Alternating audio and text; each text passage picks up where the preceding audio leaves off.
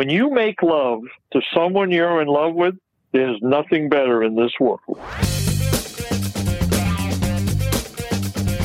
Welcome to the Gary Scott Thomas Show. Here's what we know. The podcast with unexpected conversations. Listen each week as we engage in unscripted conversations where we'll be just as surprised as you will be with where the dialogue goes. So join us each week and be privy to the captivating conversations that are sure to ensue. Here's your host, Gary Scott Thomas.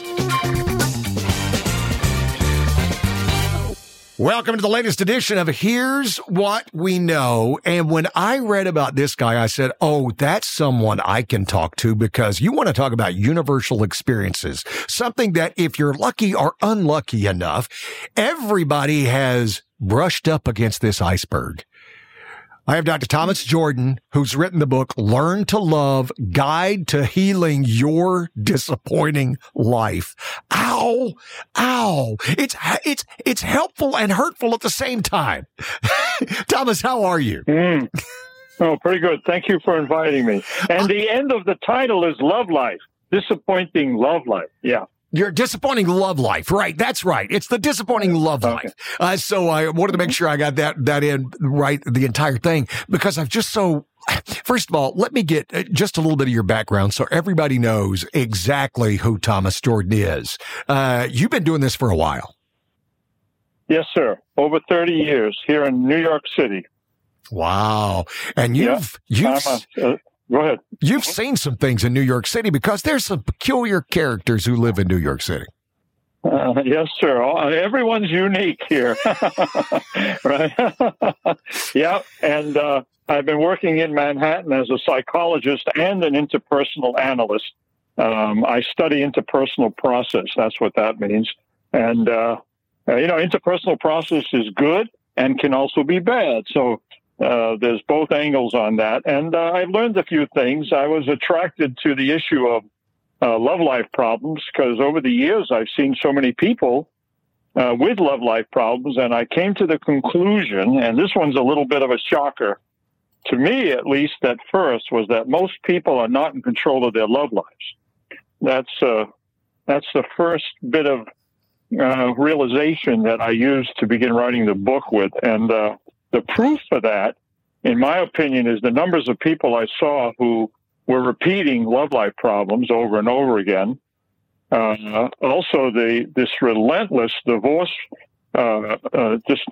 rate, which is 50% for first marriages, goes up to 60 for second and 70 for third marriages. So it's like, what's happening? And if people weren't married and were in a committed love relationship, what do you think the rate of breakup is? It's probably much higher. So something's going on. And the third issue was my own love life, which I realized in some personal treatment that I was in at the time. I was repeating patterns over and over again and making the same mistakes. And I learned a few things about my own love life, and I made some changes. I've been married for 27 years as a consequence of those changes. So I figured, let me boil this down into something that anybody can read and easily read and learn about and make changes from. See, I find that fascinating, as all of us do, especially we all have heard about the 50% divorce rate on first marriages. I had no idea second and third marriages go up, not down. Because I would think once you've felt that failure, it seems like you'd go out of your way not, and I use the word failure simply because I don't have a better word for it. But you would try to avoid it at all costs, but to realize that people are actually quicker to, as we say in the South, cut bait, Cut bait, right? Yeah. And they repeat. See, the problem is your theory would work wonderfully if people learned something, and keyword is learned something about what went wrong the first time. But unfortunately, they repeat what's familiar. And even though you got a different partner and a different personality, the repetition is unbelievable. And sometimes people just make a total disconnect between what they've learned and what they repeat. And a common example for me is I'm sitting in my office with someone getting an initial bit of information from the patient, from the person, and they tell me they grew up in a home, say, with a violent alcoholic father, right? They witnessed that as a child, and they married 2 men who are alcoholic and violent. Wow. So at that point, I say to the person, do you think there's a relationship between your childhood experience and what happened in your adulthood marriages? And the look on people's faces oftentimes is like, what? Wow. That disconnect between what we learn growing up and what we can repeat in our love lives is, I think, the root of the problem. With what you do for a living, I would see, to me, and this is just as a layman, it seems like viewing ourselves critically. And when I use the word critically, I mean, for those, I know you understand it, but I'm saying about their listening. I'm not talking about tearing yourself down. I'm talking about a realistic view of what you do and your actions. I would think it has to be the hardest and the scariest thing that most humans can be asked to do. Well, yes, but I think there are ways to help people go there, do that help. And one of them is to establish trust with someone. Mm-hmm. I think that's the difference between therapy that works and therapy that doesn't. When therapy works, you're working with someone who realizes trust is important, who realizes that there's a way to look at oneself that's effective and a person can tolerate and get better at. And at the beginning is always a little bit scary for most people because you're opening up doors and windows. You're taking a look in the closet, so to speak. Mm-hmm. But the advantages, the rewards are unbelievable. In my book, I write about the solution to this problem, and I call it learning how to work on your love life. Basically, I like that phrase, learning how to work on your love life. Gary, we work on everything else, financial, physical, medical, educational, our work lives. Why not the love life? And I think the problem with that is that most of what we learn about love is learned in the family of origin. And, that's been a sacred place. We don't want to mess with it, But I think it's very important to review what we've learned. And the good news about that word learning, and that's why I love that word learning, is when you learn something that's unhealthy, you can unlearn it. And in my book, I talk about a simple method of unlearning, where you identify what I call the psychological love life. It's the love life inside of your mind, what you bring to the party, what you project into your interpersonal dealings with eligible people to form a love relationship. That's your psychological love life. It can be healthy, it can be unhealthy. Knowing what's in your psychological love life allows you to enter a process of unlearning and learn something better. And that's the great hope. Now, because you do say in your book that it starts early. What you're learning starts early, and you're constantly accumulating information, whether you realize it or not, of how. Yes, sir. Very important. Of how your family interacts, how your parents interact, how your siblings interact. I mean, it's amazing about. And it's something as a parent. I have a 9 and 11-year-old, and I consciously sit back and remind myself I am teaching, because I have sons. I am teaching these boys how whether I want to or not, how you interact with your partner, with your wife or your spouse or whatever the case may be, and try to be very cognizant of that, because I really, when I was going over the materials when I was getting ready to talk to you. Of course, there's no way you can not help but reflect upon what you learned growing up. Absolutely. Absolutely. And it's right. That's excellent. That's the intention. Well, yeah. And that's what we all do. I mean, when it comes to your parents, what do you think that you learned that obviously you sat back and said, I had to figure out some things. What were some of the blocks that you faced? Yes. And I put this into the book because, I was wondering whether or not I should use case studies, and deal with the issue of confidentiality. And I said, the hell with that. Let me use myself as a case study. And in that way, help people realize how this thing can happen and how it can be unlearned. So I grew up in a home with a mother who was dependent on her parents. Grandparents lived upstairs. She never had any freedom in her life. She was very dependent, very controlling, and self-centered in a certain way. And these were ways in which she learned how to survive in the extended family. And I learned that women were dependent and controlling. And so when I left home, my love life consisted of finding dependent and controlling women, and in some instances, expecting dependency and control, even when it wasn't there. That's how strong that learning was. And then in an analyst's office, years later, now I'm talking about my early to middle 30s, I realized with his help that I was using my mother as a blueprint for what I was looking for. And you put your finger on it. It's unconscious learning. You don't know you're doing it. And that's the problem.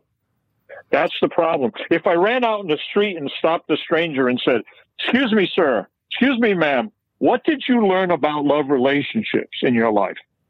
People would look at me like, "You're a little weird. Get out of here."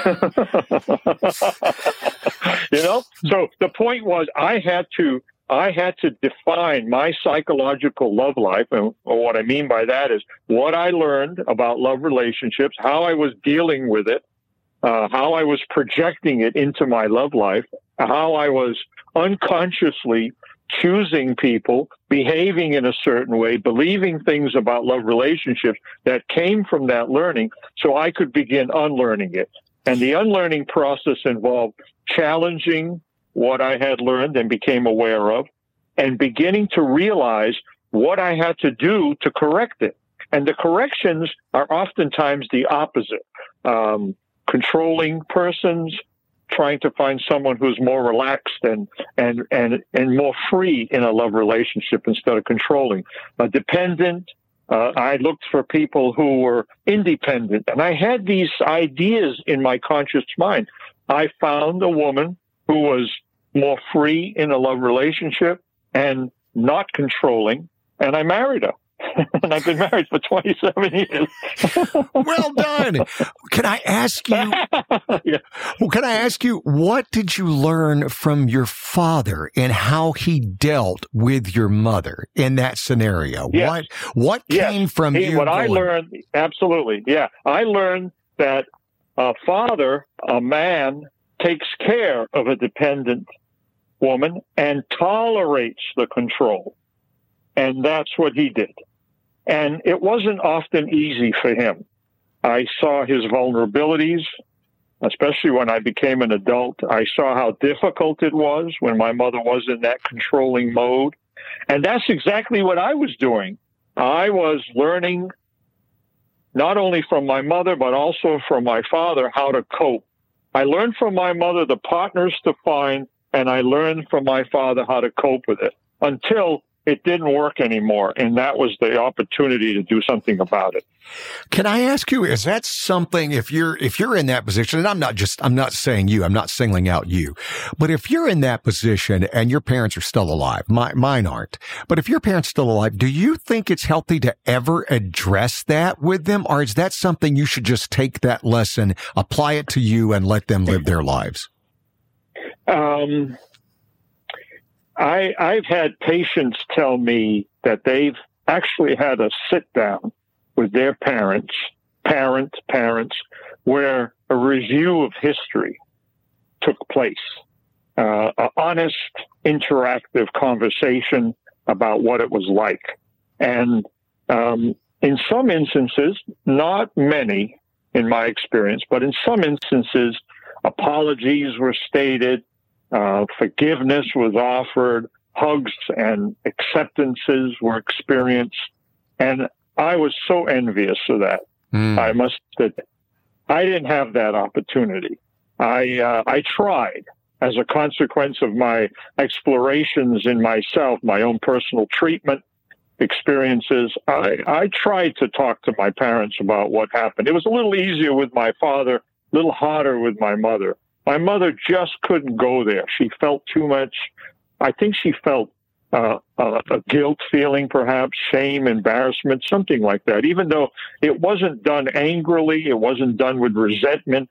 I wanted just to be able to reflect. And I have to tell you, had she been able to do that, I would have gave her a big hug and kiss, and I would have thanked her for that experience. But I never had the opportunity. A little better with my father. I was my father's fishing buddy. And so, long trips to the place where we go fishing early in the morning, we talk about stuff. He was an uneducated man, but kind of philosophical, if you know what I mean. And he and I would talk about life, and it was very useful. He didn't have those book smarts to get in the way. Some of the people who just have meant the most to me have been able to go have lived life and seen it and said, "Yes, sir. This is what I have, is this experience." And I know you've read Shakespeare. I know who Milton Keynes is, but I've lived this life.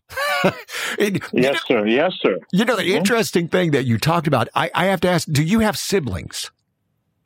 I have 3 siblings. See, the interesting thing 3 brothers. 3 brothers. See, I have 4 sisters. I had a brother and he's passed away, but I have 4 sisters. What I have found as we have gotten older is that honestly, we remember everything differently. So yeah, right. and that's what I was saying, when you have a chance to talk about it with your parents, because it's got to be so touchy, because, how we think we remember it may not be the way that they remember it or it happened. I give you this years ago. I was out in the front yard watering my grass or something. And there was this little kid about 6, 7 years old, riding around the bicycle. And I kept riding around. And it occurred to me, and I was probably 39, 40 years old at the time. It occurred to me that in his memory, he was this young boy who rode all day, and there was an old man watering the yard, right? Because that's going to be his recollection, when honestly it was 45 minutes, and there was a middle-aged guy at most, a young middle-aged guy at the end, still a guy still in his 30s watering his yard. But the point is just the reference we have of what we pull upon in our memory. And I that would be hard to discuss. That's why I brought up talking with your parents. And I know it had to be difficult, because the way they remember it, rarely do we remember ourselves as the villain of any story. You know what I mean? Yes. I know what you're saying. And I would say to you, there's a definite truth to that. And it sometimes can be surprising. Someone says to you, "I don't remember that. I remember it this way." And, how much you're going to get from that conversation is an interesting question. I think when people agree on what happened, and that can happen as well, they agree that something was noxious, they agree that something was unhealthy or was healthy. When they do agree, it's a very interesting moment. It's a moment of sharing experience. But you're pointing out that there can also be disagreement and differences. Absolutely. But ultimately, in my interest is that it's the experiences we have and how we experience them that are important. That's what we've taken. So, in terms of growing, learning, changing, developing in one's life, especially as an adult, what we remember about childhood, it's our own individual experience, but the impact of that experience is what we're going to have to deal with. And so on that level, it's important to encounter that and understand what it was. See, right there, that's brilliant, because that's what I always try to sit back and remember. And I'll tell my sisters, because I'm the youngest, and I'm an oops baby. So my oldest sister is literally 18 years older than I am, right? Okay. That's another generation. Yeah, her son is a year and a half younger than me, and he's got 2 grandchildren that are the same age as my children. Oh boy! But I always sit back and say, and I've had this discussion with some of my sisters, it's like, but you were at a different stage in your life. So what you remember and how you felt, because my father was an alcoholic and had many, many issues. Talk about self-sabotage all the time. And as I always tell my kids, they'll ask me about him and I'm like, he was just so disappointing. That's all I can tell you is he was just so disappointing. And so I realized that their interactions were completely different because by the time he got around to me, he was a big train wreck, but he was a train wreck that was still trying his best to do a little better. Does that make sense? Does that make sense? Okay, I hear you. So I always sit back and say your experiences with him, which they didn't tell me in detail until I was much older. And I asked why. And they said, well, because you were the only one who still loved him. And we wanted to keep that for you. How about that? Okay. And so heavy. But it made me sit back and realize every one of us had different experiences. Just like a great parent, and I'm sure a great parent to me, my mother would interact with each of us completely different based on what we needed.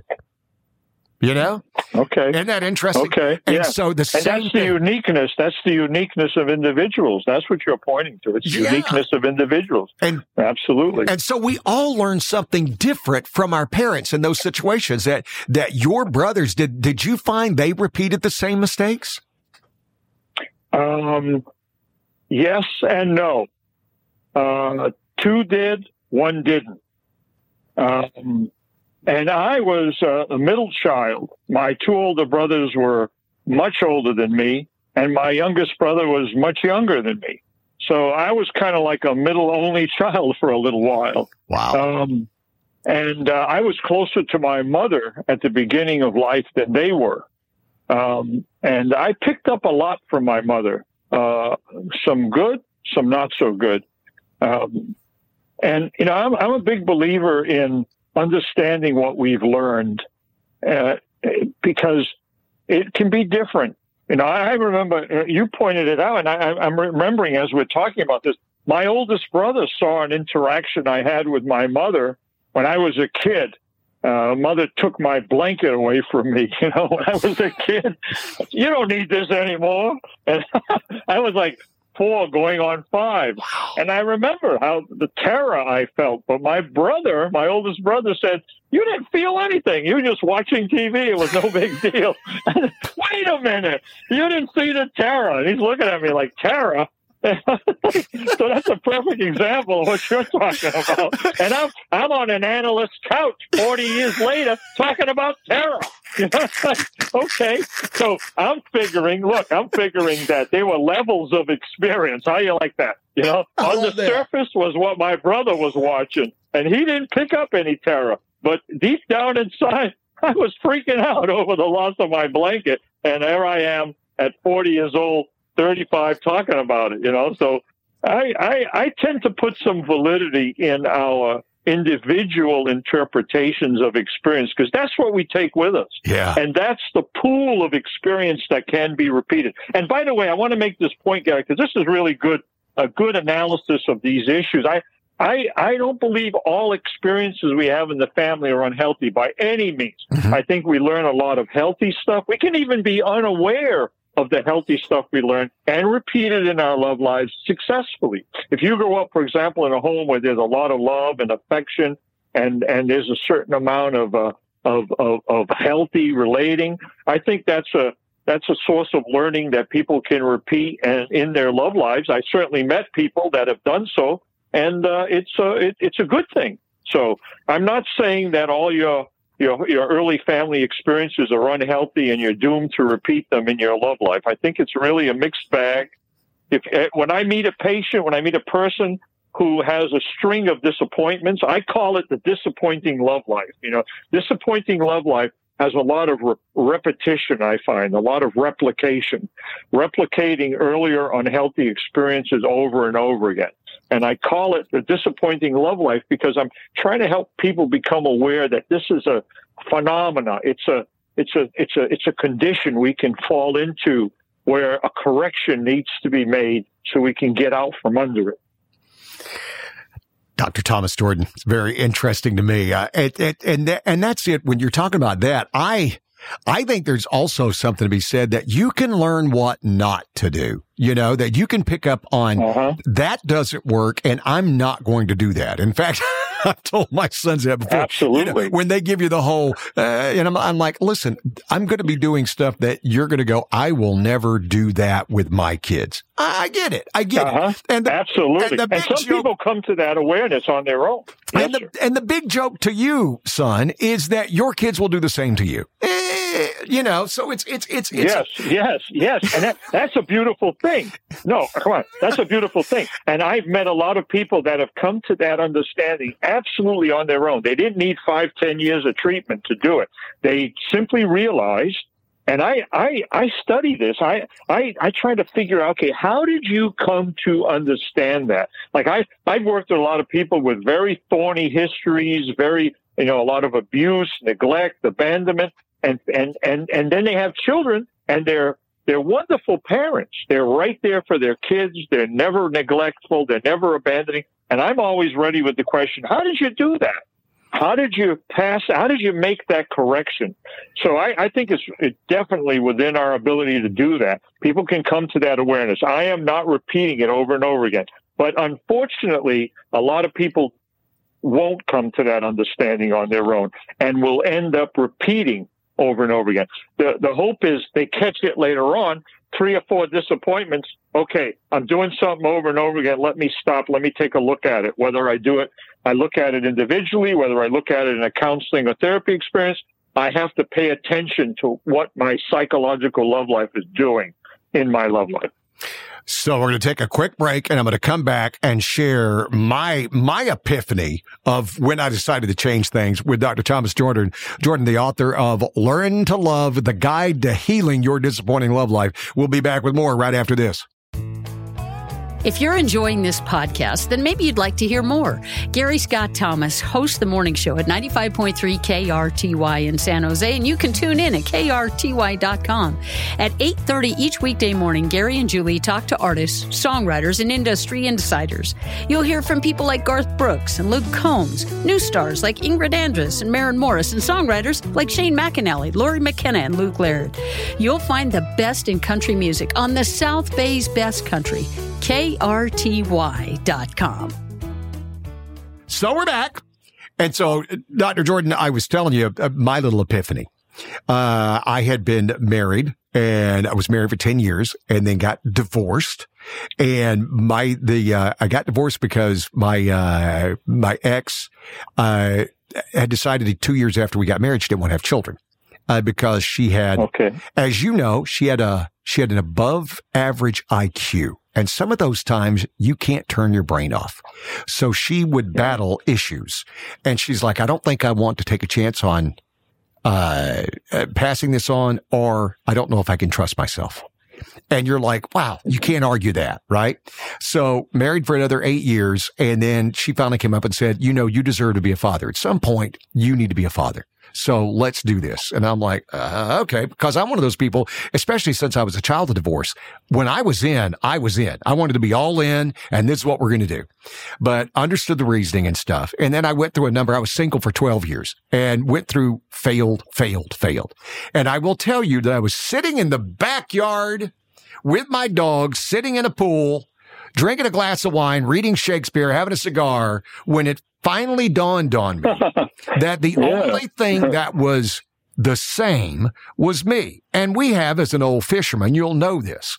You catch the kind of fish depending on the bait you use. Yes, sir. And I sat back and told myself, the problem is my bait. It's the bait that I'm throwing out, and I continuously catch these same fish. And the problem are not the fish, it's the bait. And that's when I finally literally decided to do a Costanza, being the old New York guy, you understand, where you go against your instincts. You go against your instincts and go, no, that's the way I would have done it. I'm not going to do it that way. And within literally a month of having this epiphany, I met the woman who would become my wife and the mother of my children, and literally my heart's desire. Because I changed my bait. Oh, perfect. I would take your story, change a little wording. Instinct becomes learning. The change you made was in your psychological love life, and the impact of it is unbelievably powerful. That's how strong the influence becomes. When we change something on the inside, we change a lot on the outside. So you change your bait meaning psychological love life, and look what happens. Mm-hmm. A totally different person shows up. And having to you're saying, that's why I was so interested when I read about you, because I'm like, wow, this is what I feel like I've done. And this is a guy who's written a book about it, that he has, that you've put in the research and you have the credentials to back it up. And the fact that you've looked at all this stuff, and it truly is learning and again, you have used the word disappointing. I go with bad habits. We learn bad habits, as we talked about earlier. Yes, sir. That we come up and we think this is the way you interact with people. With you, it was controlling females. I'm sure if I sit down and pulled it back, I can sit back and see where I kept trying to do things. And you know, where you were fishing. Exactly. Where I was fishing and what I thought I was trying to catch, you know, that I thought I wanted tuna, but I kept throwing shark bait out, right? Yeah, right. And instead of a fish I could eat, I kept catching fish that could eat me.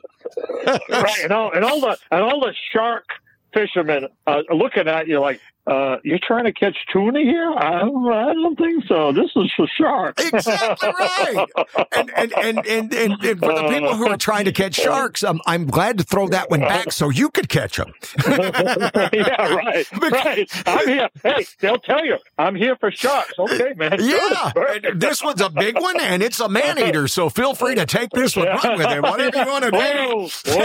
Whoa. Have as much fun with that as you want to have. A lot of symbolism in their words. Exactly right. And so it's just fascinating to me that the whole concept of taking the time and really, it sounds like a trope, but finding a quiet place and literally allowing yourself to go down the threads of disappointment and honestly asking yourself, why was it disappointing? And what I found is it was mainly, not that I'm tearing myself down, but I don't think I had a game plan or realistic expectations.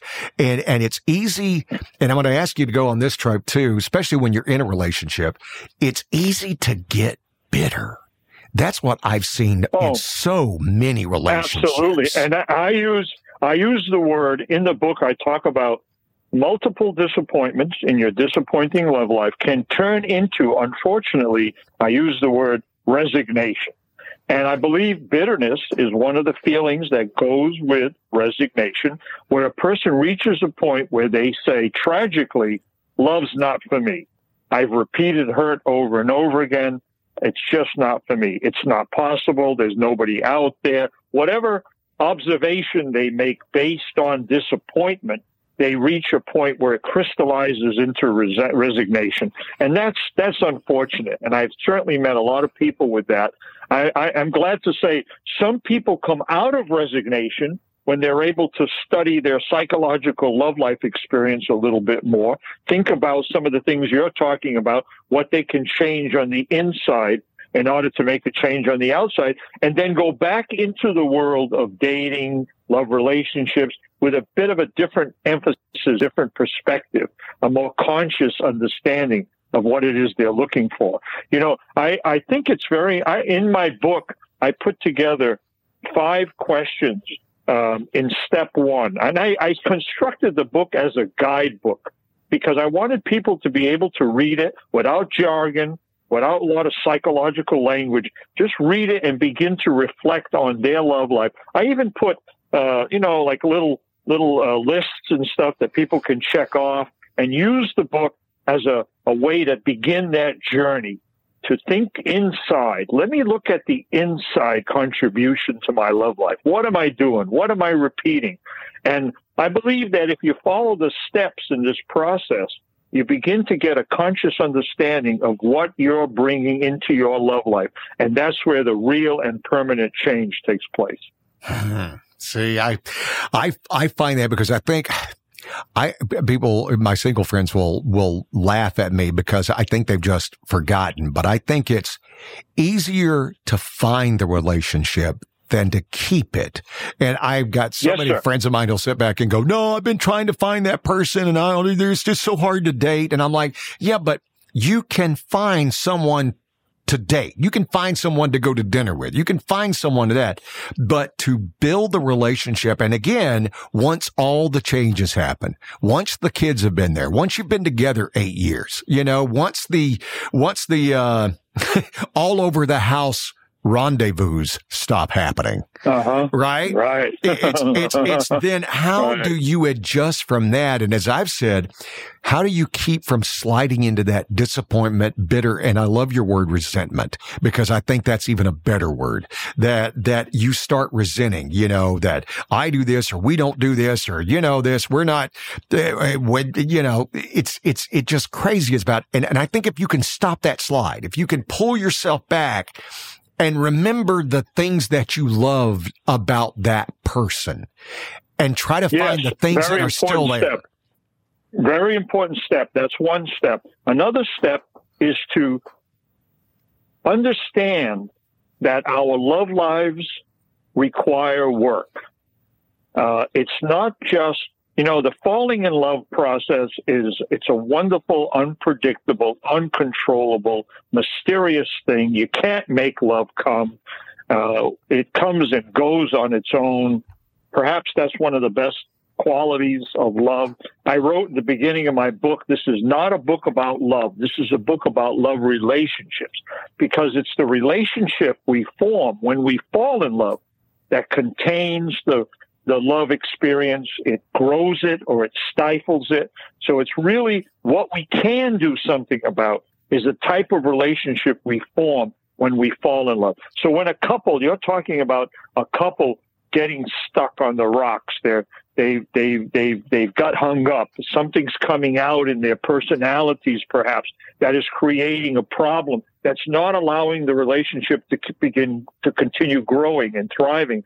I think the idea that you can work on your love life, that when that happens, it's a moment where two people can say, let's do something about this. Let's figure out what the problem is, whether you go into couples treatment, whether you begin to talk with each other about your relationship rather than ignoring that topic, which, by the way, is not an easy topic to talk about when there's a lot of feelings going on between two people who've been together a while and are having distance and disagreement. But the idea of working on your love life is so very, very important.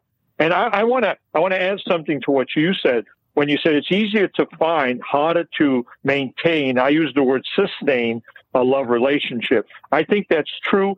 Yet I would also caution that we can find the same kind of person over and over again, as per your metaphor with bait and fishing. I think that the whole psychological love life, from beginning to end, needs to be looked at. And it's not that complicated. It's basically answering the question, what have I learned about love relationships from my experiences in life, from my relationship experiences in life?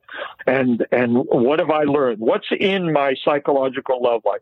Once that becomes conscious, then people can challenge it. You referenced challenge when you were describing your particular journey, when you got to the point where you realized, I'm not going to do this anymore. The beautiful thing about that, and that's step 2 in the unlearning process that I talk about in the book, that we have the ability to challenge our experiences, to say to ourselves, something's wrong here. I'm not going to do that anymore. I'm going to interfere with the desire to do that, with the habit, as you put it, to do that. I've learned how to do something. It's not healthy. I'm seeing multiple examples of that. I have to interfere with the automaton, the automatic aspects of that, and begin to replace it by healthy choice, realize I have to move my love life in a different direction. When I became aware that I had learned dependency and control from my mother,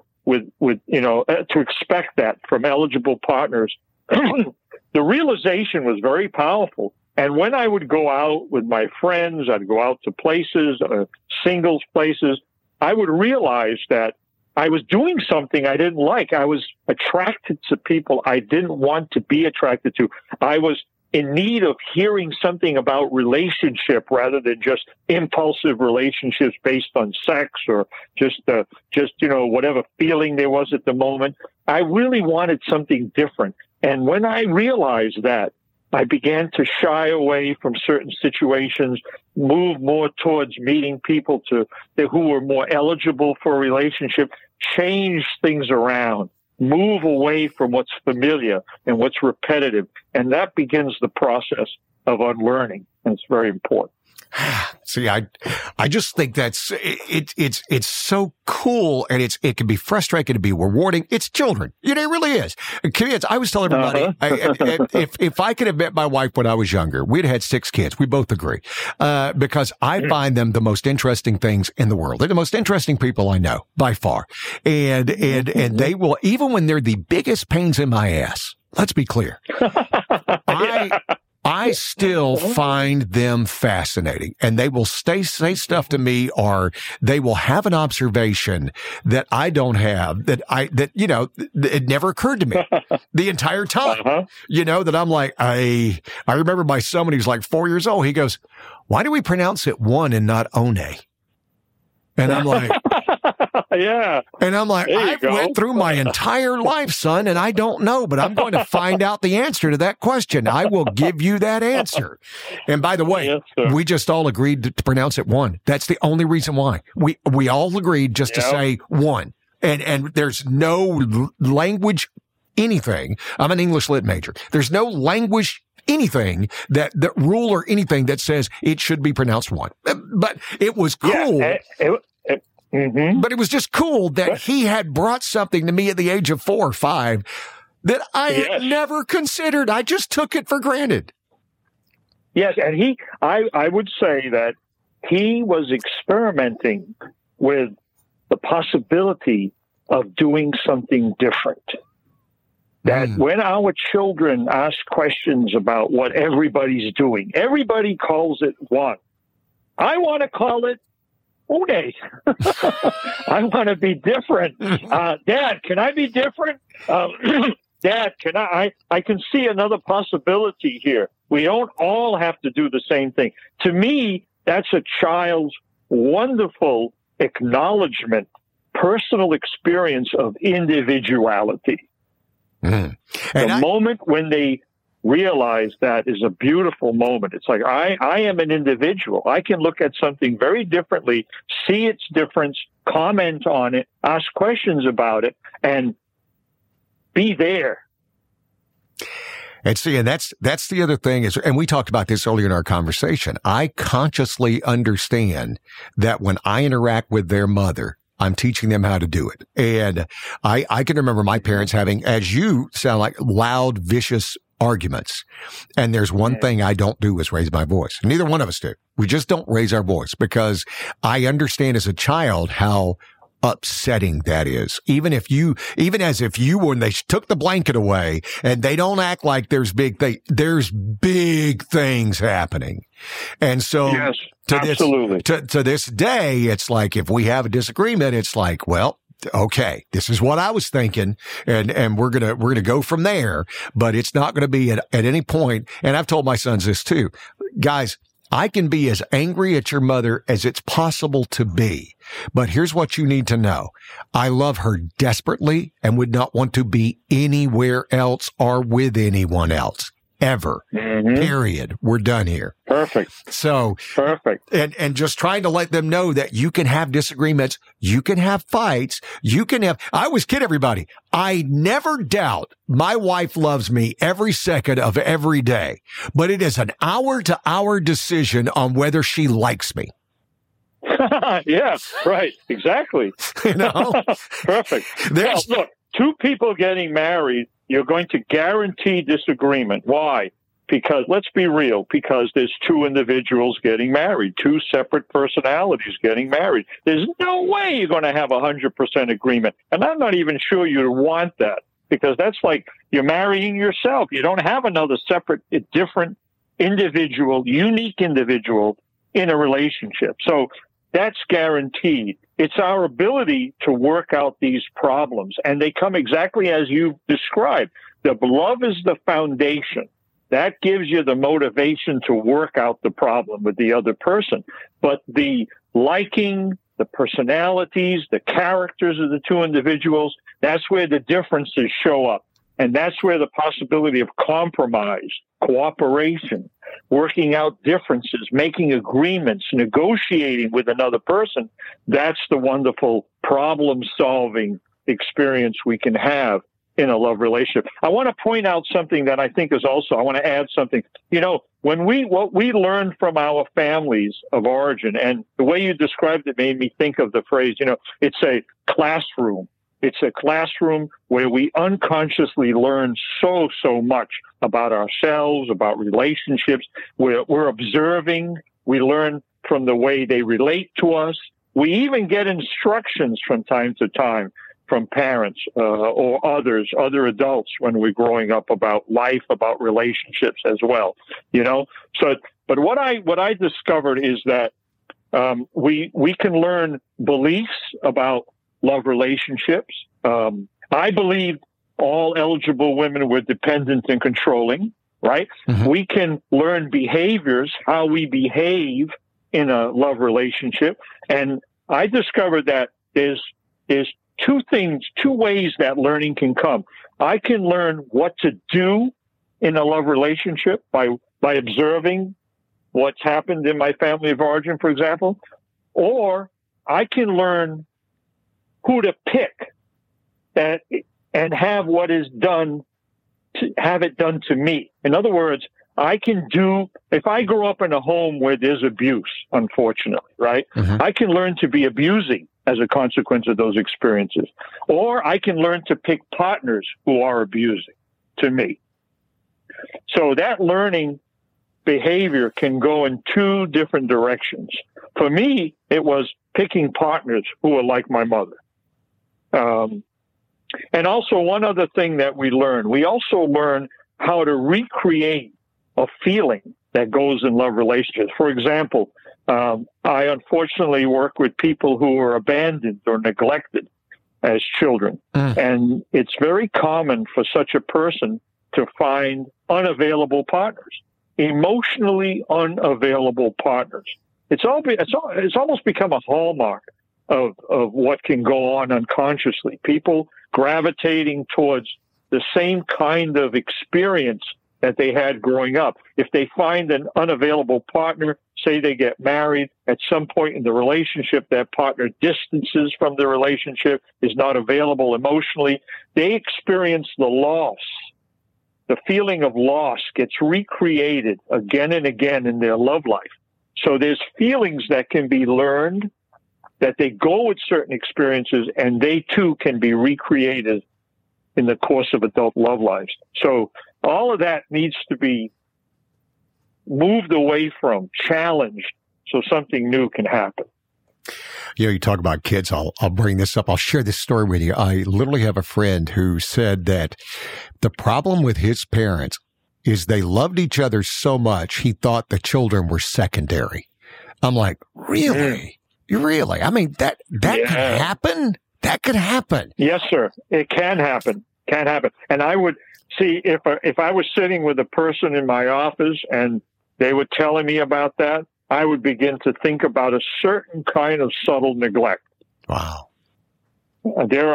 Sometimes there are parents that For example, two people can get married and have such a narcissistic investment in each other that they see the children as competing with what they need from the other adult person. And I would begin to make assumptions and check them out that there might be some unfinished childhood needs that are unconsciously being reenacted in that marital relationship that might be getting in the way of the kind of parenting that needs to take place. So it raises questions. See, this is just fascinating. This is why I could just go down this rabbit hole with you forever. But I'll tell you right now, I feel guilty, and it's not through any fault. But I know you talk about the importance of date night. And right now, I don't know when we have time in our lives for date night. I wonder if there's ever a timeout time, because we have two kids. And I say this knowing that one of my dearest friends has 4 children, and yet he and his wife find time for a date night every Wednesday. Every Wednesday. Beautiful. Yes, sir. Beautiful. And I somehow, my wife has a very high pressure job and works a lot. And then my boys play sports. So every night is a practice. And by the time you get to the weekend, then you do stuff with your friends, right? And I've fallen down on date night, and I will tell you honestly, I worry about that making me, because I can't control her. I worry about that making me distant. The words that you use, distant, emotionally distant. Yes. I would put that under the category working on your love life and the different forms of that. What you're talking about is the form of working on your love life with someone you're married to, that you've been in a relationship with, that you have children with. Now, I think that working on your love life involves keeping the conditions going wherein the two of you can experience your relationship with each other directly, the love you have for each other directly. Mm-hmm. And it's kind of like keeping something going. It's like a little flame that needs to be protected and encouraged and taken care of. So date night with one's spouse is a wonderful concept within which to do that kind of encouragement, because it permits the two of you to put everything to the side just for a moment and have that experience of each other that reminds people in the relationship how important that other person is. Because, in a way, and I believe this completely, I think that the couple in a family, between the mom and dad, that's the foundation in a family experience. If that foundation is healthy, if that foundation is thriving, kept healthy and thriving, everything else receives a positive influence from the health of that relationship. So a date night, and we're not asking for that much, too. I mean, the example you gave, every Wednesday, right? They go out to dinner. I mean, it's not asking for a lot. Mm-hmm. I mean, look at the hours. How many hours are we talking about? Mm-hmm. We're talking about hours to dinner, and the rest of the time, other considerations, family, the schedules, the kids, the jobs. In my belief, there's nothing, and I want to be clear myself right at this moment, more important than connecting with one's spouse at least once a month, preferably once a week. See, I told you I felt guilty. Now, and I made you feel more guilty, right? And I feel more guilty. For a good cause. Absolutely. And that's the thing. I think that the dichotomy, and again, I can only speak to straight relationships because I am straight. So I'm not trying to discount anybody. I don't know, I have family members who are gay, and it's not that I'm trying to go down any rabbit hole. I'm not. It's just, I can only speak to my experience. So love does not discriminate. Yeah, exactly right. So for me, it's like, for guys, and that's why I bring up the straight relationship. For guys, when it comes to women, we sit back and I think the bitterness starts to come about with the sex life, right? Because that's what we expect. And I think women, and again, I've learned this from other people, it's the emotional, and not only emotional, because I think that gets carried away. It's how much are you helping? Because there's a lot of things to do at a house and a life. How much are you helping? And those two factors seem to be, it's not that they're at odds. They're just different highways in most guys' mind, but they're not. They're literally the same road. But for guys, we think, well, if this was happening more, then that would happen. No. They're thinking, for me, you tell me from your experience, how do those navigate? I want to be clear on what you're asking. What are the two things the man's trying to put together? Well, because when it comes to emotionally connecting and date, the whole date night, the whole thing. Yes, emotionally reconnecting. Yeah, we tend to think of that as a sexual entity where. Oh, yeah. Okay. And I think females, at least again, in my experience, are looking at more of the emotional thing. Not only are you listening, not trying to solve. I think most men have learned that. We're not trying to solve. But also, how much are you helping? I try to make a conscious effort to make sure I am helping fold clothes, do laundry. I cook, sweep, pick the kids up. I don't want my wife to feel like I'm doing everything by myself. And that's the complaint I hear from a number of women is, I'm doing everything by myself. I think it's better than it used to be when you and I were growing up, as far as the roles of men and women. Yeah, helping is in the right direction. I think there should be sharing. That's the word. I believe there should be sharing. Sharing moves us in the direction of equality, living together, sharing. When we're talking about sharing, when we're talking about equality, when we're not dividing things up too strictly or too rigidly in terms of roles, I think you have a better communal sense in a relationship of two people sharing together. In my experience of men in treatment, I find that oftentimes middle-aged men learn a lot about the emotional part of their love lives, their love relationship. They learn something in treatment. They learn about how emotions are necessary to communicate, how that reconnection experience is important. I find that women sometimes learn it earlier than men. Men are busy doing other things, fixing things, making things happen, other kinds of responsibilities, that when people marry, the realization of emotional reconnection, the ability to communicate about feelings is a skill that I believe can be generated, grown in a relationship. And oftentimes I find in our culture at the moment that women might take the lead with that.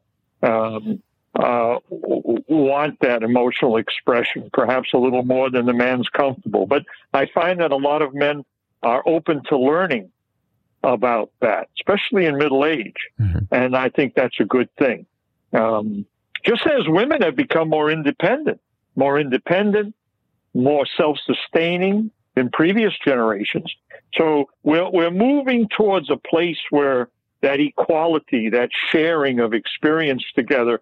The good news is I think it bodes well for the future. Our ability to be intimate is very important in being able to sustain a love relationship over time. I love that. I see, and I had to touch on it, because if we didn't touch on the sex thing, then people are going to send me letters going, "Why'd you shy away from that?" And I'm glad we did. And I love the word. Sex is a wonderful gymnastic experience. If you do it with emotional reconnection, it's out of this world. Well, if you don't have emotional connection, hey, whatever. Well, and that's it. As I've always sat back and said, if there's no emotion, then all it is friction. There's nothing else. It's just that. Yeah. You know, and that's all I have always said is that I had no interest. That was one of my epiphanies that I had the day in the pool, is that I don't want to ever have sex with another woman again unless it means something to both of us. And now you're talking about and then I literally said that to my wife on our first date. Cause I was just all in, you know, I told you I did the Costanza, and I told her, listen, this is where I'm at. And if you want to wait until we get married, this was the first date. All right. I said, if we get married, if you want to wait until possibility, if we get married, here's what you need to know. I'm all in. And she looked at me like, well, this guy's weird. And that's called a proposal. Yeah. And then I proved it to her over time. And so it was always fun on that. And I love your word sharing. I need to use that more in my approach. I need to use the word sharing, because that is a great, great word. That's awesome. Yeah. That's the intimacy. That's one of the bases of intimacy that's sustaining a love relationship involves two people sharing their experiences together, their responsibilities together, and being able to do that, I think, is fundamentally intimate. It's very important. And ultimately, to put a cap on this sex versus emotional connection, when you combine the two, when you make love to someone you're in love with, there's nothing better in this world. Amen. Amen. Amen. Dr. Thomas Jordan, author of Learn to Live, Guide to Healing Your Disappointing Love Life. I'm telling you, you need to pick this book up, because all of this stuff is there, and it gives you your very own epiphany. For me, it just gives you that very own epiphany that you'll find. This hour has flown by. I just looked up and realized we're at an hour, and I'm like, holy golly.